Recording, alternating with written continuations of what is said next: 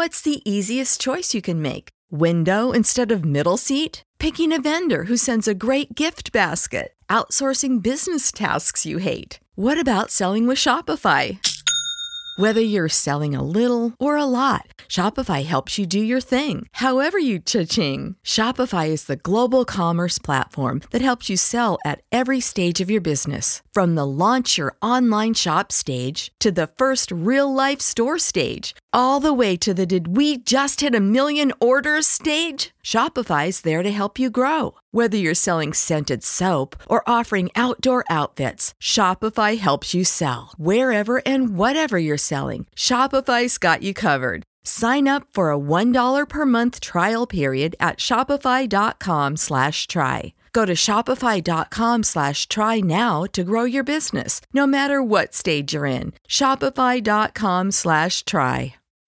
When you need mealtime inspiration, it's worth shopping Kroger, where you'll find over 30,000 mouth-watering choices that excite your inner foodie. And no matter what tasty choice you make, you'll enjoy our everyday low prices, plus extra ways to save, like digital coupons worth over $600 each week. You can also save up to $1 off per gallon at the pump with fuel points. More savings and more inspiring flavors make shopping Kroger worth it every time. Kroger, fresh for everyone. Fuel restrictions apply.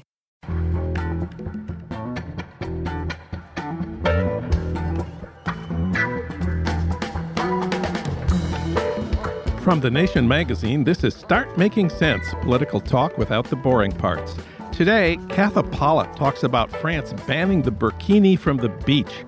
French officials say the ban is a blow against the subjugation of Muslim women. Katha has a different view. Also, the state of the working class and the labor movement this Labor Day weekend. Harold Meyerson will comment. But first, Dr. Jill Stein is the Green Party candidate for president. She holds the current record for the most votes ever received by a woman candidate for president of the U.S. in the general election. She's a mother, an organizer, a physician, and she's a pioneering environmental health advocate. Jill Stein, welcome to the program. Great to be with you, John. Well, I should tell you, I voted Green in one presidential election. I think you probably know which one, 2000. In 2000, I didn't want to support a conservative Democrat, so I voted Green. You will remember that Bush officially carried Florida by 500 votes, while 100,000 people like me voted for the Green Party candidate, Ralph Nader. A lot of people, of course, blame the Green Party for Bush becoming president and taking us into a war in Iraq. I have a lot of friends who say Jill Stein has great ideas. Jill Stein is a wonderful person, but they don't want something like that to happen again this year. What do you say to those people? Well, one thing to say to them is that if Al Gore had been able to win his home state, then people wouldn't be, complaining about Florida. And if you wanted to silence the Greens because we are a voice of political opposition, you would have to have silenced every other progressive political party that also earned at least that margin of difference in Florida. So let me just say the answer to a wounded, desperate democracy on life support, the answer to this crisis is not less democracy. We need to have vibrant political opposition. One way we could solve this in the blink of an eye is to pass a voting reform called ranked choice voting. It's a win-win. It's a no-brainer. We already use it in cities across the country and countries around the world. It lets you rank your choice for president. So that way we can actually bring our values to our vote, because how can you have a democracy if you're just voting for who you are just voting against, who you're most afraid of? Democracy needs an affirmative agenda. It needs a moral compass to guide it forward. Why not have the best of both worlds? Let's vote our values and let's create that small voting reform. We could even do it now on an emergency basis and ensure that a voter can go to the polls and rank their choices, knowing if your number one loses, your vote is automatically reassigned to your second choice. And I'll just say, the first time I ran for office in Massachusetts, running against Mitt Romney for governor back in 2002, we filed this bill with a progressive Democratic legislator to ensure that there would be no unintended consequences of your vote. The Democrats, who control that legislature enormously, will not let that bill out of committee. Even 16 years later, What does that tell you? They rely on fear to intimidate your vote because they are not on your side. That alone should be enough to lose them the power of your vote. We have to put our feet down and start building our power because it's not getting better. It is a race to the bottom between the greater and the lesser evil. Certainly since Bush, Nader, Gore, it has continued. And with all the crisis of the war that Bush led us into, there are indicators, and Gore himself has said that he supported that policy, actually. It's not clear that he would have done something different. And furthermore, Obama had the opportunity to change direction with 2 Democratic houses of Congress, but he only plunged headlong. The surge into Afghanistan actually dug his heels in and tried not to get us out of Iraq, and was forced to do that because of a deadline imposed by George Bush by concluding the defense of U.S. forces who would then become liable for their crimes in Iraq. So he was forced to pull out. But in the meantime, we've got expanding war all over the place. It is a bipartisan disaster. We need to challenge that at all levels in order to take a new direction. The left has argued for decades in the United States about whether it's better to fight inside the Democratic Party or outside the Democratic Party. Bernie Sanders, his whole life, was outside the Democratic Party. This year, for the first time, he ran in the Democratic primaries, and he got 13 million votes, far more than any third party on the left outside the Democratic Party has ever gotten. Doesn't that show that progressives have much more success when they run inside the Democratic Party? But what was the impact of these 13 million votes? I think what we've learned is that you can't have a revolutionary campaign in a counter-revolutionary party. We saw how the Democratic Party, the DNC, the Democratic National Committee, the emails showed how they actually sabotaged Bernie Sanders' campaign, colluded with the Clinton campaign and with members of the corporate media in order to steeply tilt the playing field against Bernie Sanders. And this wasn't just something that happened to Bernie.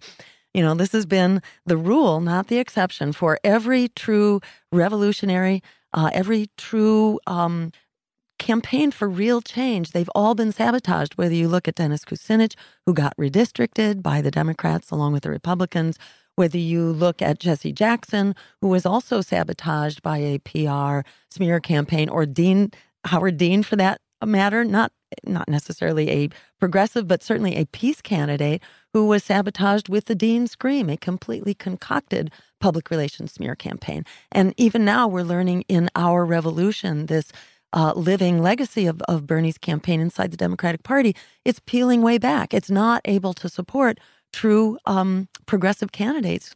This is what that Bernie revolution has devolved to inside the Democratic Party. It never could have gotten started like this without him and without the Democratic Party.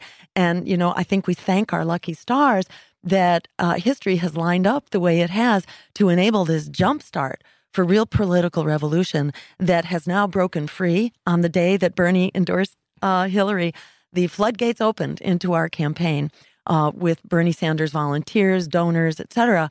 And that floodgates, continue to be wide open, and people continue to learn the same lesson. We need an independent political party. The burners aren't going away. They are really committed. The most impassioned and inspired political movement that we've seen in a long time. They now have a permanent political home. It's a marriage made in heaven. I'm seeing it all across the country. And, we ain't seen nothing yet. One last thing. My friends say Jill Stein has great ideas. Jill Stein is a terrific person. But Donald Trump is a unique challenge and problem. Gary Young, for example, who was a columnist at The Nation, wrote, we need to distinguish between political opponents who are merely bad and those who represent an existential threat to democratic rights. Mitt Romney was bad. It's a good thing he didn't become president, but Trump is of a different order entirely, quoting from Gary Young. His election would represent a paradigmatic shift in what is possible for the American right. Do you agree with that assessment of Trump's candidacy? I certainly join those who will not sleep well at night if Donald Trump is elected. But I also join those who will not sleep well if Hillary Clinton is elected. In my view, these are both lethal campaigns that very much threaten our future. And as despicable as the things are that Donald Trump says, Hillary Clinton has an extremely troubling and disastrous record, including plunging us headlong into Libya, a charge that she led, approving of the war in Iraq, wanting to start a no-fly zone over Syria, which amounts to basically war with Russia in the air. We are two armed nuclear powers with 2,000 nuclear weapons on hair trigger alert. I'm not going to sleep good with Hillary Clinton as commander-in-chief either. And I'd say, remember this, the majority of Donald Trump's supporters do not actually support Donald Trump. They are motivated by not liking Hillary Clinton. And the news gives us more every day to be worried about the culture of influence that Hillary Clinton represents.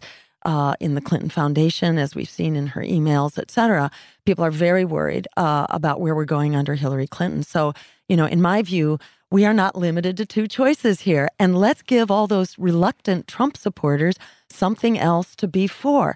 We still have enough time in this election for some profound things to happen. Remember, there are 43 million young people and not so young people who are trapped in predatory student loan debt. If word gets out that they can actually come out and vote for the one candidate, and you're listening to her right now, who will actually cancel that debt like we did for the crooks on Wall Street, for a much smaller price tag, we can cancel the debt of young people, which creates basically the stimulus package of our dreams, liberates a generation that does not have a future.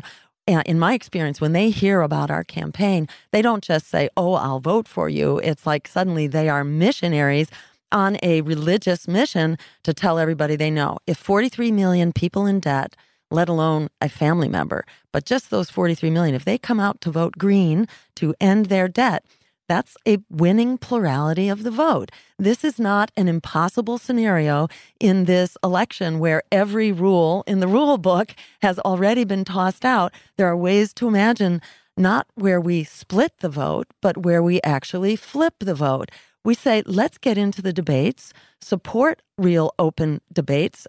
We need that if we're going to have even the pretense of a democracy in this election. And let's see where the American people decide to go, because the majority have already spoken.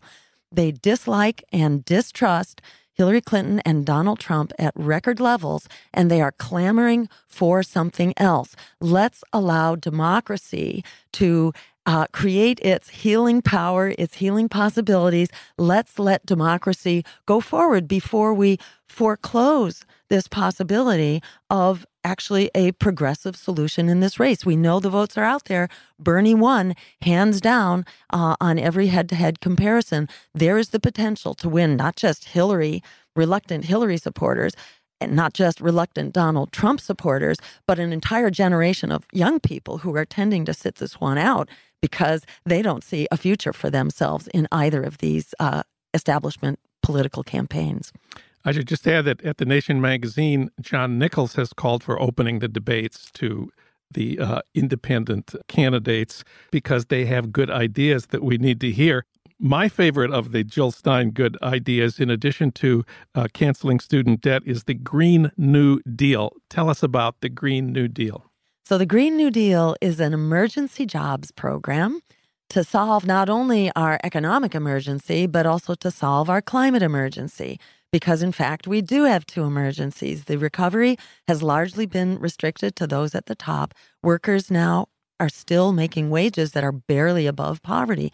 And the jobs that have come back are low-wage, part-time, insecure, temporary jobs. So most people are struggling economically, and we're never going to solve the climate crisis unless it is fundamentally a job solution as well. So the climate crisis, on the other hand, we're seeing in the headlines now, the fires on the West Coast, the floods in Louisiana. Every month is a new record world high temperature for the month of that name.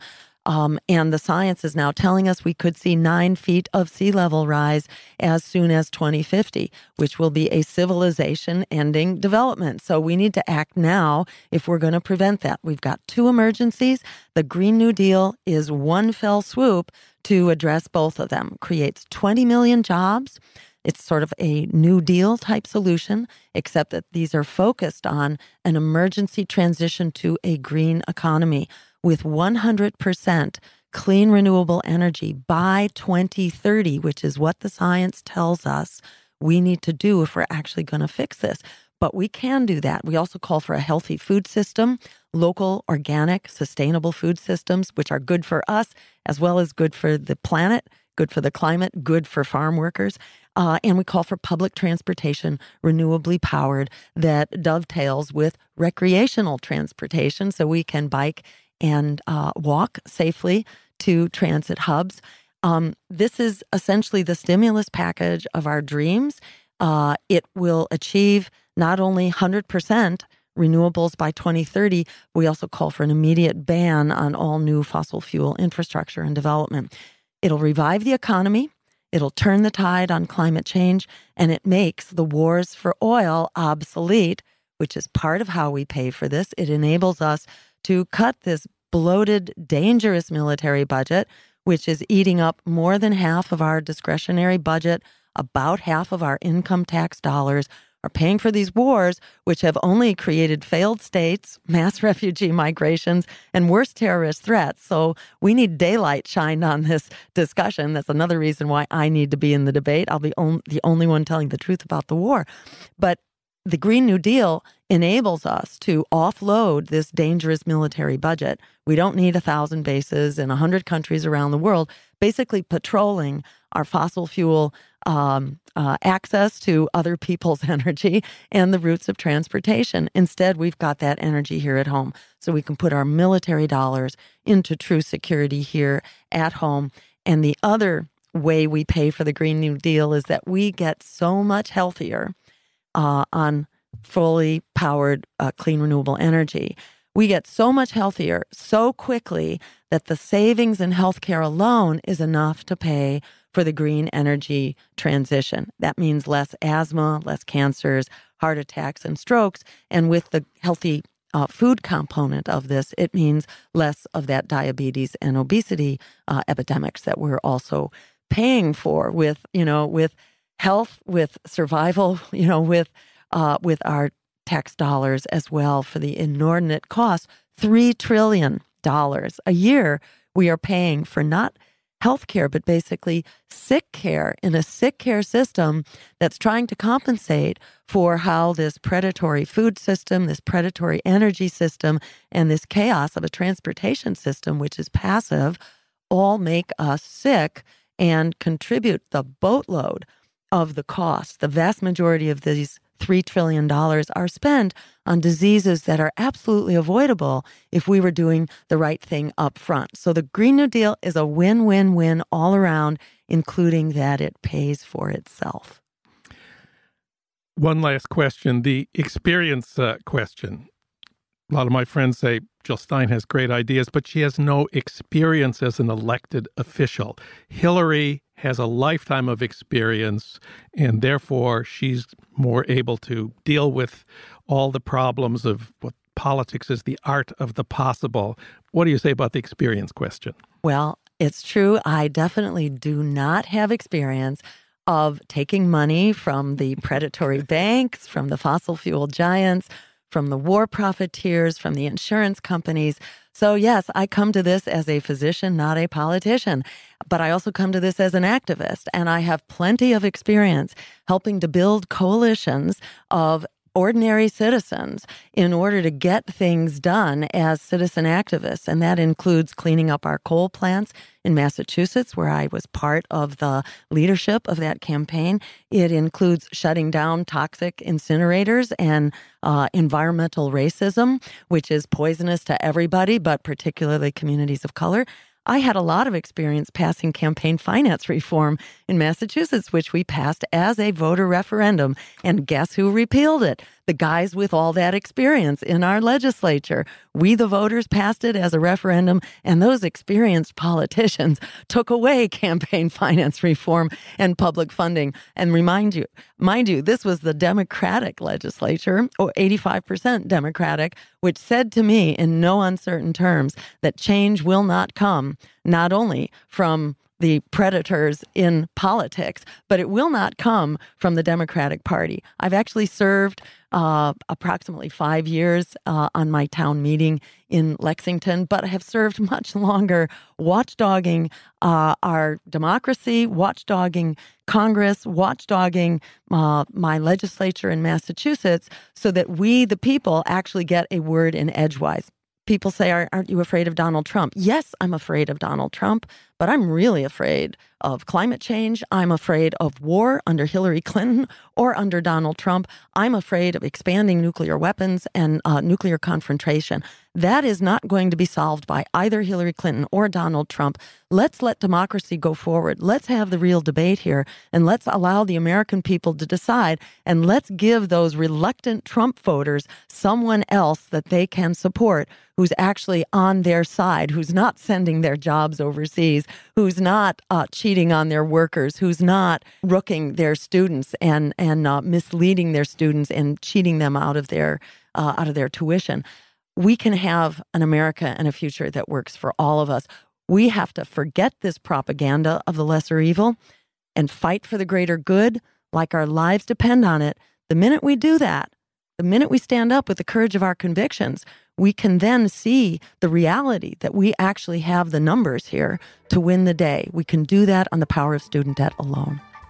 Jill Stein, she's the Green Party candidate for president. Jill, thanks so much for coming in today. It's been great having you. Really great talking with you, John.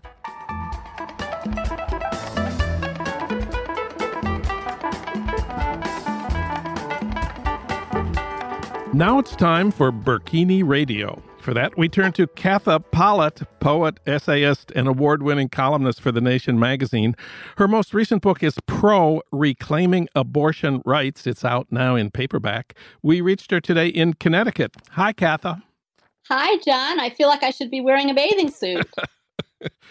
Well, several cities in France along the Riviera have banned the burkini, and then a French court said they couldn't do it, but now it's become a political issue there. It's going to be a political issue in France for the coming season. The burkini is a form of swimwear for Muslim women who follow the Koran's injunction to cover and be modest in dress. It's a long-sleeve tunic with pants and a hood. It's 100% polyester. It's lightweight and quick-drying. It provides UV protection. The burkini leaves only the face, hands, and feet visible.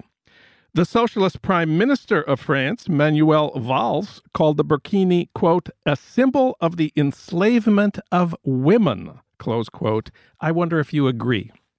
No, I don't agree. I think there are a lot of things that are symbolic of the enslavement of women, if you wanted to go that route. But I think what France is doing is both, at this point, disingenuous, ineffective, and cruel.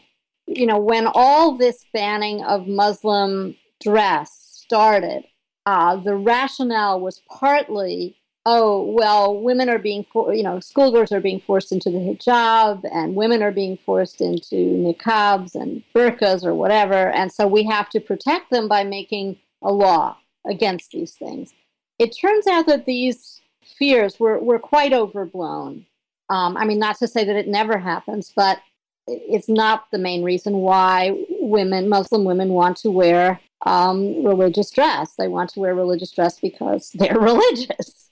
So what do you make of the injunction to women to be, quote, modest? It's not just the Orthodox Muslims, but also Jews and some Christians see the female body as a danger and a provocation to men.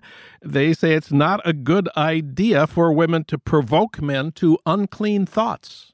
Oh, I know. Well, this is the flip side of it, which is that, the idea of modesty is so gendered. I mean, for example, men don't have to wear a face veil. Men don't have to wear a burkini. And you often see couples or families on the beach where the woman is dressed in some religious cover-up and the man is dressed like a normal person in a Speedo on the beach. Or men go around with their shirts off all the time.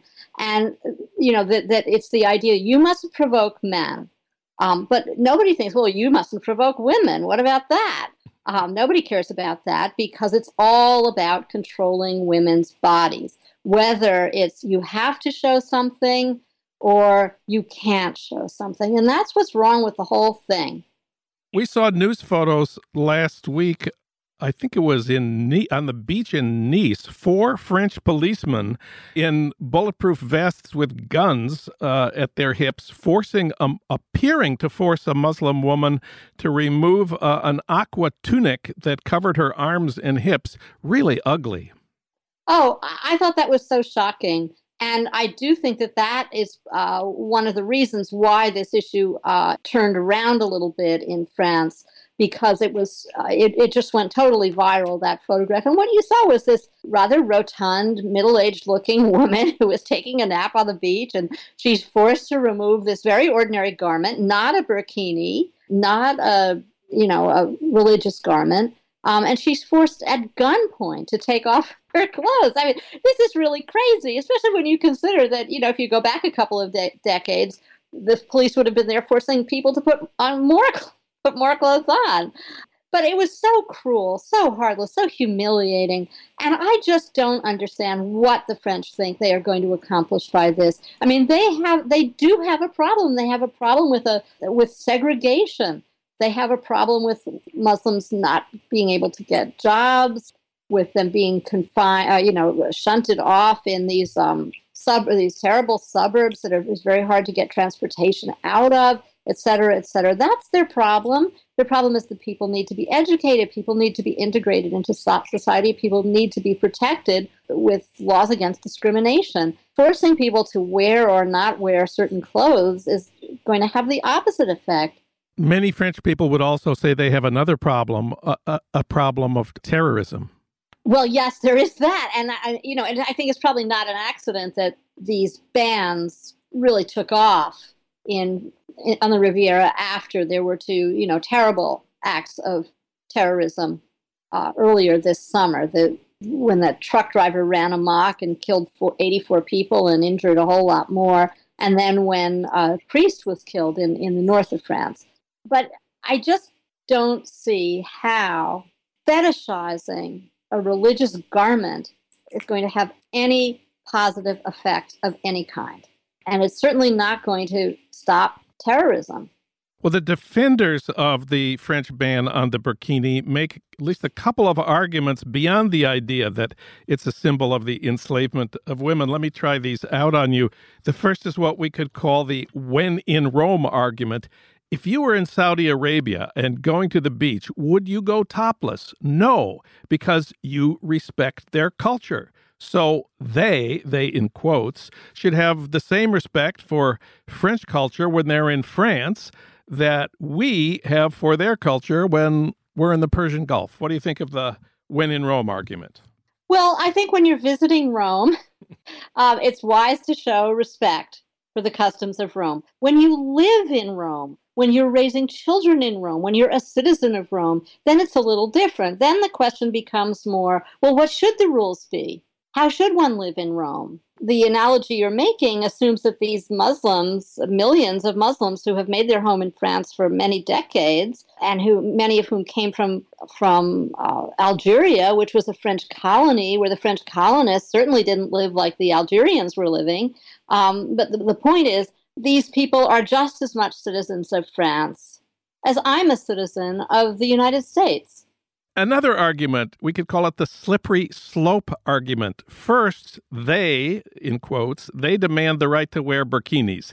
Next, they'll demand separate beach areas for men and women. And then they'll say, we will not allow our sons to be taught in French schools by women whose heads are uncovered. Where does it stop if not nipped in the bud now? That's actually a quote from a letter published in the New York Times. What do you think of the slippery slope argument? I generally don't like slippery slope arguments because it implies that you can't stop. Whereas, of course, you can. For example, abortion is permitted up to a certain time and not thereafter. You're allowed to put your sick cat to sleep, but you're not allowed to torture it to death. I mean, So in this case, I would say that to say that somebody can wear what they want on the beach is a permission. It is not the same as saying you can't go to this part of the beach if you're a man, or you can't go to this part of the beach if you're a woman. It's not the same as saying you have to wear a hijab if you want to teach my son in a public school. Or these are all very different things, and I think it is a liberal, secular, and humane thing that gives everybody freedom to say you can wear what you want on the beach. Somebody wearing a burkini does not take away my right to wear my little one piece or a bikini, should I choose to do that, which I'm not going to do. Okay.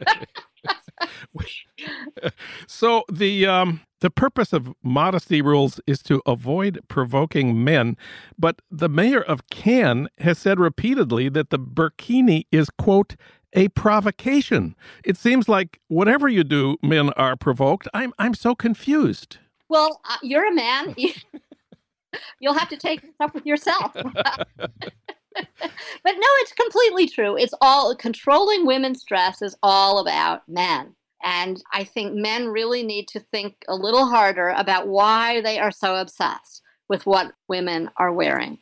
Well, the burkini ban is, although it's been voided by a high court in France, it's going to be defended by the conservative candidate for Prime Minister Sarkozy in the coming elections.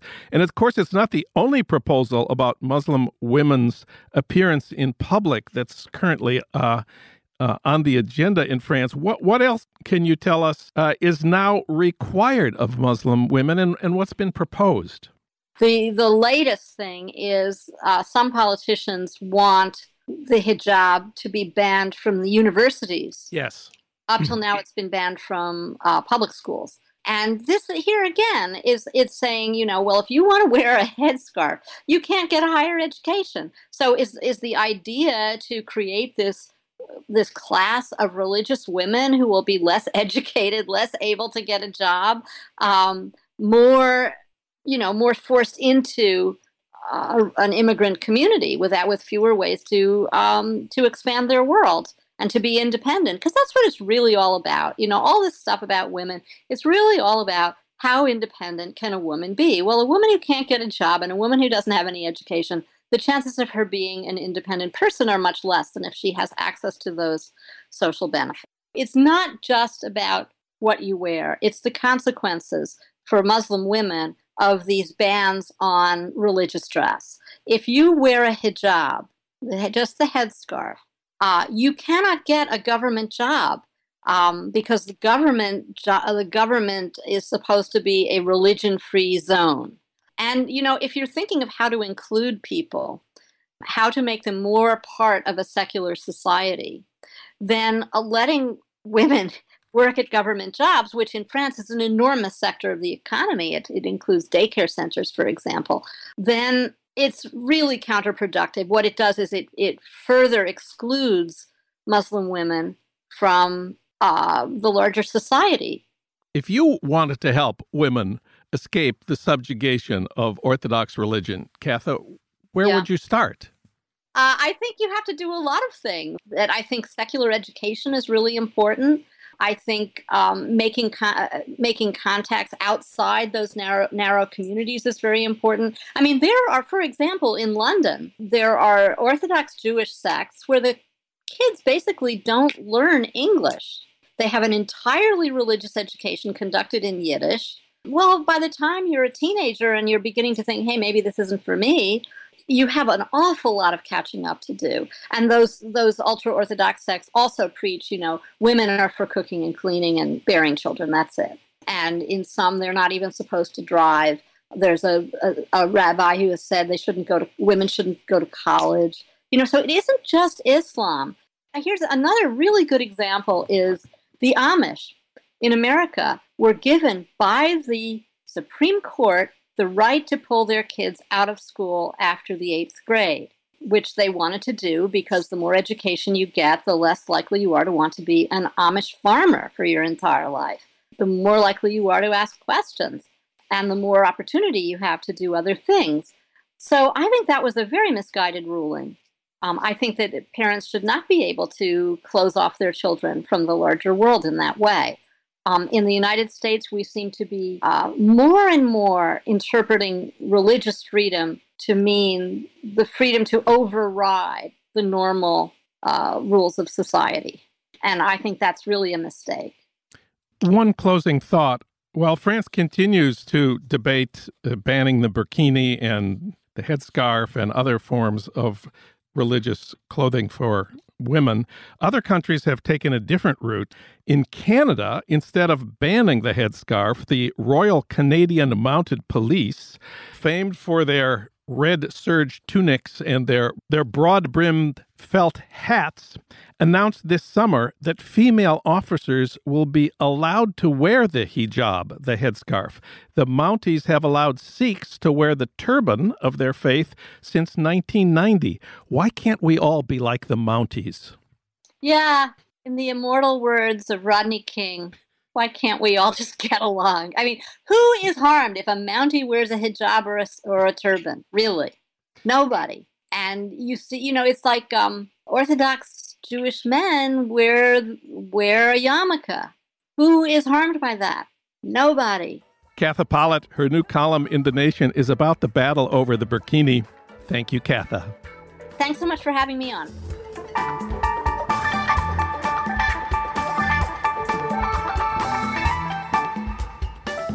This weekend is Labor Day, America's official answer to May Day, the day to celebrate workers' revolution. On Labor Day weekend, it's traditional to contemplate the state of the labor movement and the working man and woman in the country today. And so we turn to Harold Meyerson. He's executive editor of the American Prospect and a regular contributor to the LA Times and other publications. We reached him today in our nation's capital. Harold, welcome back. Always good to be here, John. Well, let's start with some good news about the labor movement in America. California is a place where the Democrats control the state government, and California has had some very good news for labor. As we tape today, we've just heard the news that the California legislature passed the Farm Workers Overtime Bill, which was a huge struggle. Tell us about that. Well, it was a struggle because, as you pointed out, even though the Democrats have almost two-thirds of the votes in each house of the legislature, they had trouble getting this bill through the Assembly. In fact, the first time it came up in June, it didn't get a majority. It was 3 votes short. What happens is that a lot of the Democrats from agricultural areas, perhaps perversely, respond to the pressure of agribusiness rather than the farm workers. But this time around, the farm workers themselves demonstrated. They had considerable support from the Speaker of the Assembly, Anthony Rendon. And the bill passed. It had already passed the state Senate, which is a more liberal body. The bill passed this Monday, actually, in the legislature, and now it goes on to Jerry Brown. So this bill will help more than 825,000 workers. They will get time and a half pay for working more than 8 hours in a day or more than 40 hours in a week. They will get double pay for working more than 12 hours a day. This isn't going to happen right now. It's going to be incremental over 4 years. There's another weird provision that the governor could suspend overtime pay for a year if the economy falters. So obviously some compromises were made along the way here.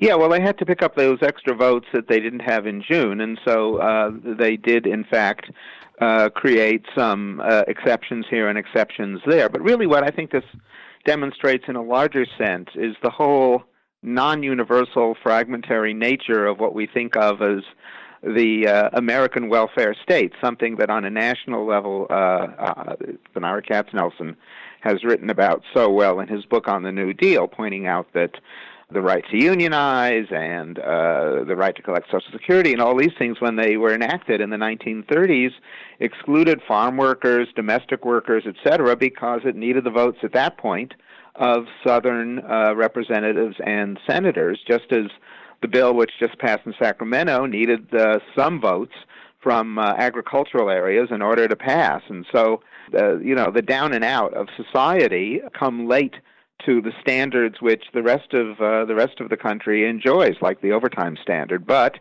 at least in California, for agricultural workers, now those standards have been equalized.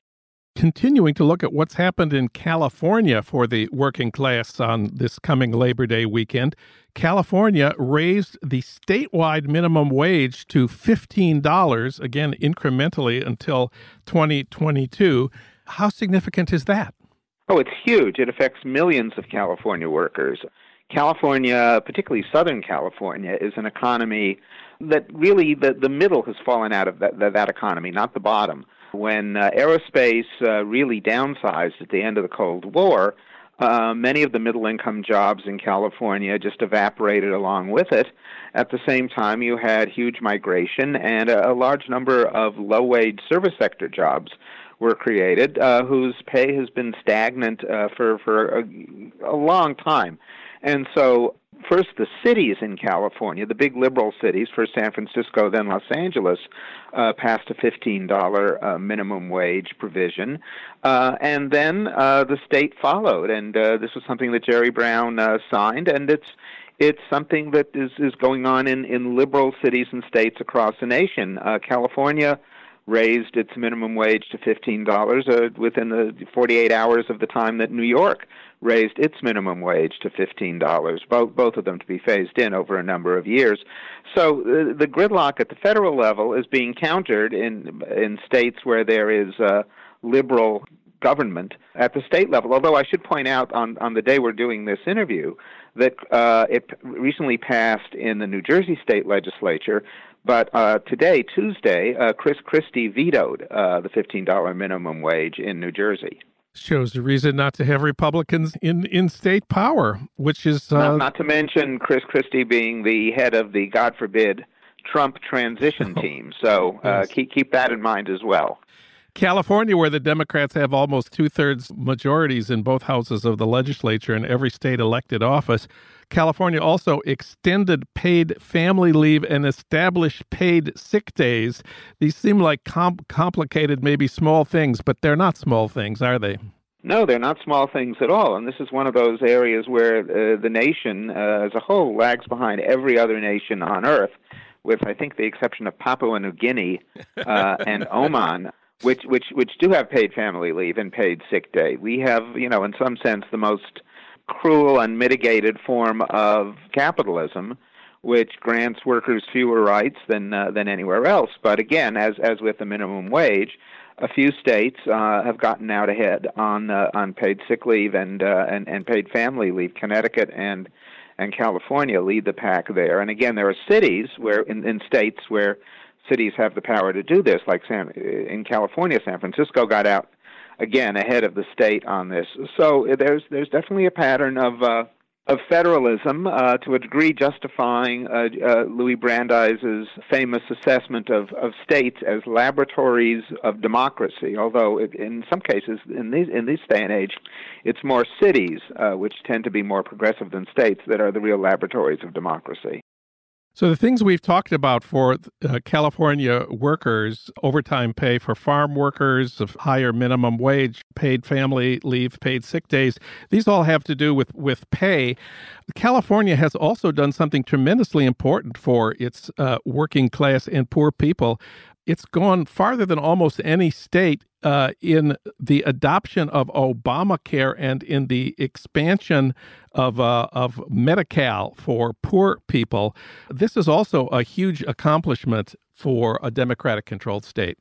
It is, at a time when, frankly, Obamacare is in some trouble because the major health insurance companies aren't hitting their profit margins, and so Aetna was recently one that bailed out in most states from being in the Obamacare market. California's been expanding it and trying to expand it to immigrants and even undocumented immigrants, which is really a reflection of California's demographics, but also of the degree to which the Latino community and other communities in California have won a level of political power that they don't really have in other states. And so that's reflected in the expansion of Medicaid and those kinds of programs in California. I might add, a lot of that is the high level of representation of Latinos and other minorities in the legislature, and that's kind of an unintended consequence of term limits.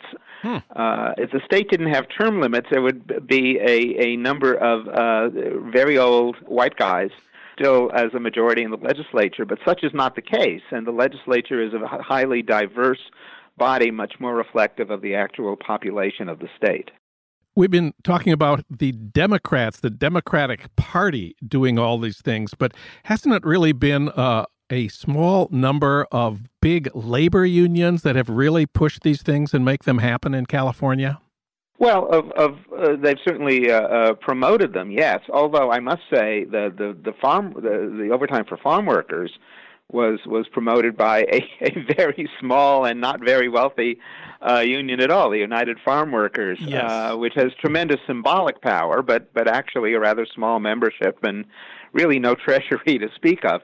But a lot of the Fight for 15 has been backed by California's largest union, the Service Employees International Union, which has about 2 million members nationally, but 700,000 of them are in California. So it is the 800-pound, 700,000-member gorilla of California politics, and it has been the real push behind the Fight for 15 all over the country, and they should get tremendous credit for that, particularly since this has not been a campaign that has engendered any new members, but it has managed to raise the standards for low-wage workers in really all over the country, because while there are lots of states that haven't raised the wage to $15, some have raised it to $10, some have raised it to $11, and you have employers like Walmart, which raised their wage to, I think, $10 an hour. So it's had really a tremendous effect for workers all across the country, even though this campaign has cost SEIU a ton of money without, as I said, bringing in one more dollar in dues membership fees. So California is important not only as a laboratory for democracy, but just because it has such a huge population and such a huge economy. We are told now California has gone from being the 8th largest economy in the world to the 6th largest economy in the world. A lot of California chauvinism out here about that. So this is helping truly millions of people. But maybe there's good news for the working class outside of California, elsewhere in the United States on this Labor Day weekend? Well, there are certainly states that have done progressive things. As I mentioned, New York raised its minimum wage to $15. Yes. At the national level, anything that has to go through Congress hasn't moved at all since the Republicans took Congress in 2011. But the Obama administration has gotten really a lot of progress for workers out of both Labor Department rulings and National Labor Relations Board rulings recently. Just in the last week, in a really landmark decision, the National Labor Relations Board overturned a previous ruling that the Bush National Labor Relations Board had instituted in 2004. And what happened this past week was that the National Labor Relations Board said that graduate students at private universities who are employed as teaching assistants or research assistants can, in fact, unionize. This was a case brought by the grad students at Columbia University, my alma mater, and the court said that, if it works like a duck, it's probably a worker, like any other duck. And they said that these folks can unionize. But the AFL-CIO estimated that there are probably 100,000 TAs and RAs around the country who could therefore join unions. And there's a slew of unions that have been trying to organize graduate students. Oddly enough, in the Northeast around Columbia, the most active union has been the United Auto Workers, which has a tradition of representing some university employees in that part of the country. But it was really a signal victory for an important part of sort of the intellectual working class. Last thing we should contemplate here as Labor Day weekend approaches is the dark side of the American working class, and that, of course, is membership in unions. Right. Well, it's we don't have the figures yet for the last year, but over the last half century, it's fallen from about a third of the workforce to about 11% of the workforce, and in the private sector, it's fallen from over 40% of the workforce to under 7%. And so that's a huge problem. And the Economic Policy Institute has just come out with a study today, Tuesday, showing that the effect of the declining rate of unionization over this time period has been to reduce the average wage of working class men by over $2,000 over the last several decades. So it's one of the major contributory factors to the evisceration and the steady erosion of the American middle class. Harold Meyerson in Washington. Happy Labor Day, Harold. Happy Labor Day to you, John. Start Making Sense, the Nation podcast, is co-produced by the LA Review of Books. Our senior producer at Start Making Sense is Alan Minsky. Our executive producer is Frank Reynolds. Our recording engineer is Ernesto Orellano. Our engagement editor is Annie Shields. Katrina vanden Heuvel is editor and publisher of The Nation. Our theme music is from Barcelona Afrobeat, licensed by Creative Commons. Find out more about Start Making Sense at thenation.com and subscribe to Start Making Sense wherever you get your podcasts at Stitcher, SoundCloud, or iTunes. I'm John Wiener. Thanks for listening.